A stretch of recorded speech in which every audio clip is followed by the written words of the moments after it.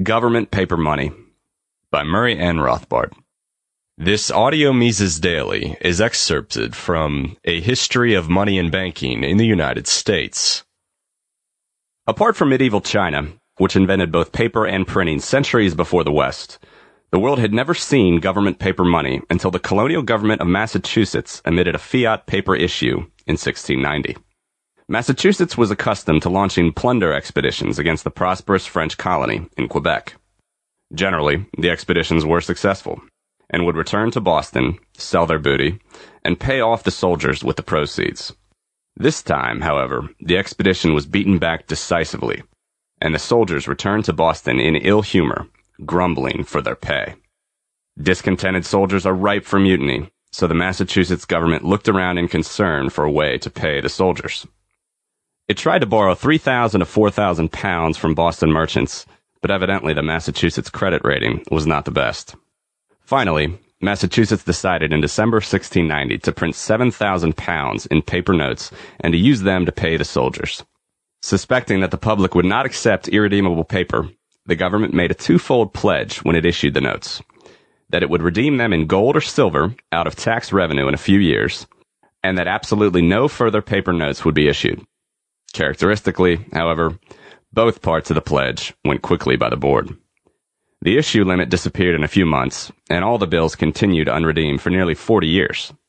As early as February 1691, the Massachusetts government proclaimed that its issue had fallen far short, and so it proceeded to emit 40,000 pounds of new money to repay all of its outstanding debt, again pledging falsely that this would be the absolute final note issue. But Massachusetts found that the increase in the supply of money, coupled with a fall in the demand for paper because of growing lack of confidence in future redemption in specie, led to a rapid depreciation of new money in relation to specie. Indeed, within a year after the initial issue, the new paper pound had depreciated on the market by 40% against specie. By 1692, the government moved against this market evaluation by use of force, making the paper money compulsory legal tender for all debts at par with specie, and by granting a premium of 5% on all payment of debts to the government made in paper notes. This legal tender law had the unwanted effect of Gresham's Law, the disappearance of specie circulation in the colony. In addition, the expanding paper issues drove up prices and hampered exports from the colony. In this way, the specie shortage became a creature rather than the cause of fiat paper issues. Thus, in 1690, before the orgy of paper issues began, 200,000 pounds of silver money was available in New England. By 1711, however, with Connecticut and Rhode Island having followed suit in paper money issue, 240,000 pounds of paper money had been issued in New England, but the silver had almost disappeared from circulation. Ironically, then, Massachusetts and her sister colonies' issue of paper money created, rather than solved, any scarcity of money. The new paper drove out the old specie. The consequent driving up of prices and depreciation of paper scarcely relieved any alleged money scarcity among the public. But since the paper was issued to finance government expenditures and pay public debts, the government, not the public, benefited from the fiat issue.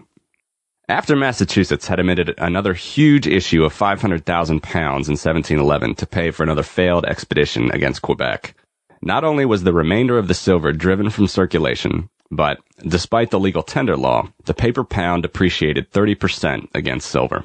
Massachusetts pounds, officially 7 shillings to the silver ounce, had now fallen on the market to 9 shillings per ounce.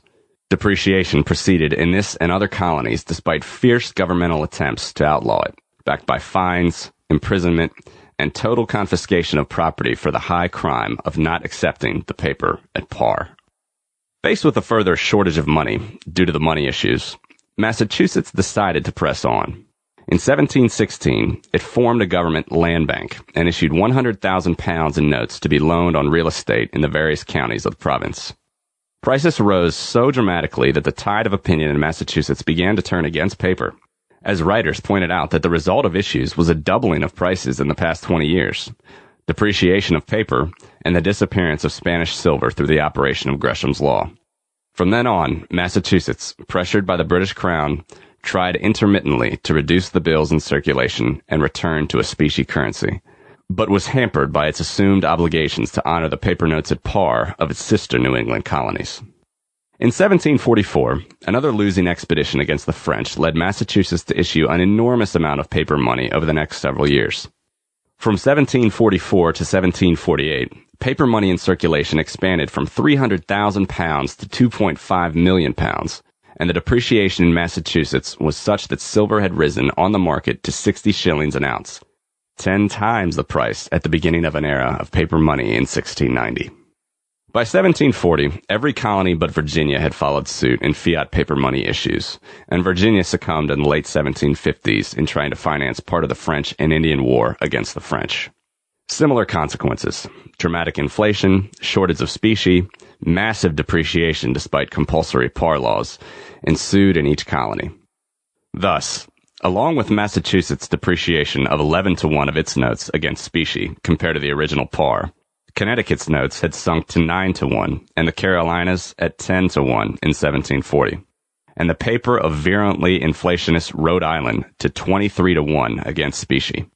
Even the least inflated paper, that of Pennsylvania, had suffered an appreciation of specie to 80% over par. A detailed study of the effects of paper money in New Jersey shows how it created a boom-bust economy over the colonial period. When new paper money was injected into the economy, an inflationary boom would result, to be followed by a deflationary depression when the paper money supply contracted. At the end of King George's War with France in 1748, Parliament began to pressure the colonies to retire the mass of paper money and return to a specie currency. In 1751, Great Britain prohibited all further issues of legal tender paper in New England and ordered a move toward redemption of existing issues in specie. Finally, in 1764, Parliament extended the prohibition of new issues to the remainder of the colonies and required the gradual retirement of outstanding notes. Following the lead of Parliament, the New England colonies, apart from Rhode Island, decided to resume specie payment and retire their paper notes rapidly at the current depreciated market rate. The panicky opponents of specie resumption and monetary contraction made the usual predictions in such a situation: that the result would be a virtual absence of money in New England and the consequent ruination of all trade. Instead, however, after a brief adjustment, the resumption and retirement led to a far more prosperous trade and production, the harder money and lower prices attracting an inflow of specie. In fact, with Massachusetts on specie and Rhode Island still on depreciated paper, the result was that Newport, which had been a flourishing center for West Indian imports for western Massachusetts, lost its trade to Boston and languished in the doldrums. In fact, as one student of colonial Massachusetts has pointed out, the return to specie occasioned remarkably little dislocation, recession, or price deflation. Indeed, wheat prices fell by less in Boston than in Philadelphia, which saw no such return to specie in the early 1750s. Foreign exchange rates, after the resumption of specie, were highly stable, and the restored specie system operated after 1750 with remarkable stability during the 7 Years' War and during the dislocation of international payments in the last years before the Revolution. Not being outlawed by governmental decree, specie remained in circulation throughout the colonial period, even during the operation of paper money.